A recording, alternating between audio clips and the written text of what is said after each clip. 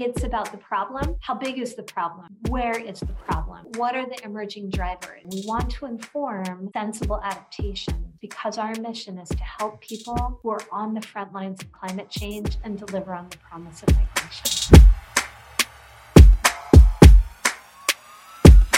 All right, so welcome back, everybody. Rich Baker, founder of Collective Responsibility, here today with another episode of the Sustainable Ambassador Podcast. In this episode, I'm extremely honored to be joined by Dr. Coco Warner, who's director of the International Organization of Migration's Global Data Institute. It's a group that plays a crucial role in implementing the IOM's migration data strategy by enhancing the availability and use of data to achieve stronger governance outcomes and also positive impacts for migrants and societies. You'll know that I've worked with migrants here in China and in the Asia region, mainly from the economic standpoint. But as I've also been talking about this 1.5 degree, 3 degree, 4 degree world that we potentially might be moving towards, that is going to be moving a lot of people. So with that, Dr. Warner, thank you very much for taking the time to join us. As a starting point, would you mind introducing yourself and a little bit about the work that you've been doing?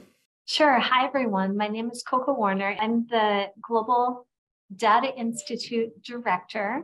And that Global Data Institute is part of the International Organization of Migration, or UN Migration. Prior to joining IOM, I worked at the UNFCCC Secretariat, so International Climate Change Policy. And prior to that, I was in research, kind of among the first generation of people going out and collecting evidence from people who are living at the front lines of climate change about how climate change is affecting them, what solutions look like, and what we all need to be doing next. From that aspect, what is the size and scope of the problem that you're currently seeing when it comes to, say, climate migration? And why do you view it as one of the most pressing challenges that we face? Most of us have thought about climate change as far away and not relevant. But what we've seen in the past 2 or 3 years even are more hot days. We're seeing crop failure. So the issue of where we live and how we live, that habitability now in this decade, just in the coming years, is already a pressing question. Let's say we go past 1.5 or we go to 2 or whatever the number is.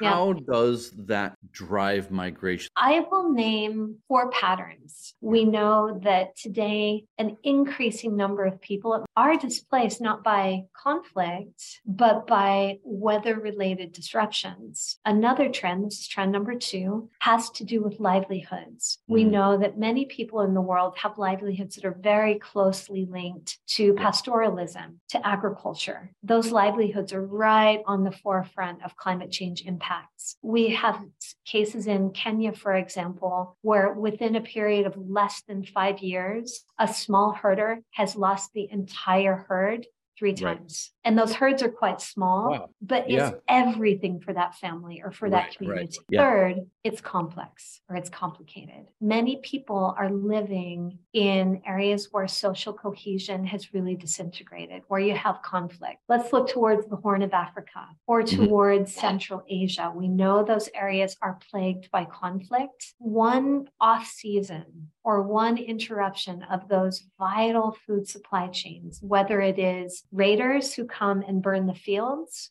or whether it's just a bad drought, there's no rain. When those, almost like the straw that breaks the camel's back in areas that are already fragile, relatively small disruptions that might be related to climate change, then displace it. The 4th pattern we know least about, and that is potentially population retreats. There are some really big shifts that may make larger areas not as habitable as they are today. What is your role when it comes to understanding the challenges and communicating either the size of the challenge or areas of solutions that you think can be brought to bear? So one part of data for action is to understand displacement. So really understanding who's been uprooted, who are they, what's their profile in terms of male, female, age group, and that data helps inform humanitarian action. UN Migration, or the IOM, works together with all of the UN system to bring these solutions. And our data happily informs about 88% of humanitarian action in the UN system. We work with GIS experts to figure out where people are, where they are in need, and how that overlaps. Since we're talking about climate change, those different layers of information have a really important spatial and temporal element. because to deliver humanitarian assistance and to do so in a way that's efficient and cost effective,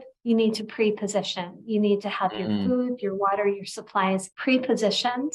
And so getting that data and layering it with additional data, that partnership is super important. How much of this information is actionable versus foresight? So that first thing is data that informs action now. And it goes very fast. For those of your listeners who are in the humanitarian space, it really is life-saving. Data for foresight is our second big area. That includes short-term modeling, which is weeks and months, and saying, hey, we see these stressors kind of coming up, almost like a heat map. Indications are that we're going to need to be ready in approximately this kind of spatial area in approximately the next period of time. That helps inform my boss, who then makes the decisions. Okay, let's be ready here. And over here, it looks like kind of status quo. We need to continue providing services, but it looks like that's solid and stable. So that's foresight in that way. We're also doing modeling on climate change impacts and what that means in terms of exposure, particularly spatially, as well as those population characteristics. So almost like vulnerability.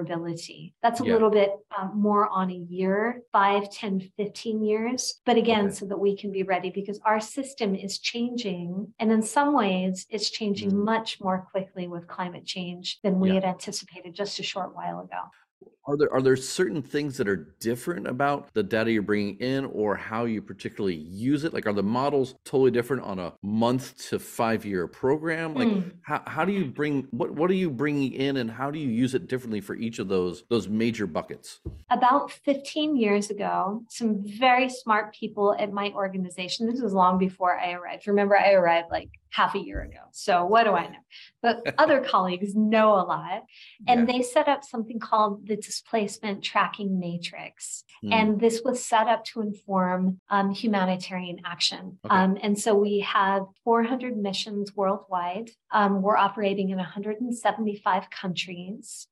And we have that data collection infrastructure. We have about 13,000, in some ways, like old school data enumerators. They go out with questionnaires and tablets. They're talking to the people. So we do direct data collection. We also do observations at particular crossing points or along particular corridors. But the thing that I love is that the data, the typical variables are sex, male, female, age, different kind of age groupings, where people are coming from, where they're trying to go to, what their needs are. There is enough overlap between those kind of standard indicators that allow us to join our data sets with the data sets of other actors. A lot of the insights come from marrying the data and joining the data sets and doing that joint analysis. What's the role of AI going to be for you and your data then coming up? Because I can imagine a lot of old school methods are going to be elevated and a lot of the insights can be drawn out. Like, are you looking at this in terms of how to better predict or how to better manage or how to pre-position resources? So if you're thinking of data for foresight or modeling, machine learning is a wonderful complementary tool to primary data collection. And it allows so many more parameters by magnitudes. It's incredible. But of course, those models deteriorate over time. And so I see great potential for using machine learning, which some of our colleagues do, to create models that help us understand what are we observing and what could be just around the corner. How do your models, say, reflect or react if you type in 1 degree Celsius or 1.5 degrees Celsius? Is that when it comes to climate change impacts and modeling, there's been 2 or 3 waves of modeling just in the recent past that have focused on the question, how many people? And it's really interesting because I come from the climate change space, the way that those models have been used in a policy environment have been actually not about adaptation and resilience and what you actually do about climate change. They've been really about the narrative around the need to change energy systems. So saying that, modeling that, 300 million people will be moving in the year 2035, who knows, has really been used as as a way to say, we don't want to go there. Hence, all of you countries need to change your energy systems. You need to mitigate. So what about the modeling that ION is going to be doing? Where are we going to contribute? What I'm advising our teams is not to focus on the question, how much or how many people. Our modeling is going to look at spatial exposure, population characteristics and vulnerability, and really focusing on questions like where and maybe when, questions about how and what are the drivers and how could drivers combine. Those types of questions really are geared towards, again, that data for action. We want to inform sensible adaptation and building resilience, because our mission is to help people who are on the front lines of climate change and deliver on the promise of migration. With that in mind, how do you approach telling the story of your data? What's the data or what's the story that you actually find people go, I'm hooked. Tell me what I need to do. So my sense is to tell the global data story of migration, it's about the problem. How big is the problem? Where is the problem? What are the emerging drivers? For visualizing that, maps, histograms seem to be workhorses of visualizing data. What are some of the solutions? And there, what you just said, pictures of people, maybe quotes. I've heard from some of our frontline communities that showing pictures of children suffering, you don't want to show that. That's not helpful from their perspective, but showing the solutions through the eyes of people. Having, for example, internally displaced people, we've been asking them, what do solutions look like for you? And then just having them say, it looks like integrating into the community. It looks like having a stable housing situation, or it looks like being able to participate, those kinds of quotes. And there are probably some really wonderful visualizations as well. And the third part, what are the results? Because every story has a problem, and then the struggle to find the solution, and it has an end. And we want to show what are the results that we want to build together, because a lot of this is the future that we're building together. And so part of that is showing a future that we want to build together. Where does your passion come from when it comes to helping individuals? What's a personal story you have around this data? Because I think it's very easy to get lost in the data. It's numbers, it's bar charts. I was in a refugee camp in 2011 doing empirical research, some of the first empirical research on climate change impacts and people on the move. And as part of that, we were doing a focus group discussion with women. And we were right out in Somaliland, right at the border between Ethiopia and Somalia. And a big drought was breaking. And that particular camp was receiving about 2,000 people a day coming over from Somalia. So they had refugee status, and they were coming because of the drought. But on the margins, 3 women came up to me and they shook my hand, but in my hand, there was a tiny piece of folded paper. It was an envelope. And the woman, we did the kind of kissed each other on the cheek. It looked like it was the kind of way to greet people. But she whispered in my ear, could I put that letter in a mailbox and get it sent? Some of our colleagues in the camp saw that interaction. They pulled me aside, and the colleague told me, I know you mean well, but you cannot take that piece of paper. There's a protection risk. And it felt really sad. And I recognized, as someone who was collecting data and analyzing it, I felt sad because you're with people who are facing very difficult situations. And so from that, in talking with our teams, we decided that we would do the very best that we could with the data that we were gathering to tell the story of the people, and hoping that somehow together we can be a force that will bring the change and really help people on the ground. How does an interaction like that drive you? Every day you meet people who care, who also are very realistic about the challenges in the world, and who are unflappable.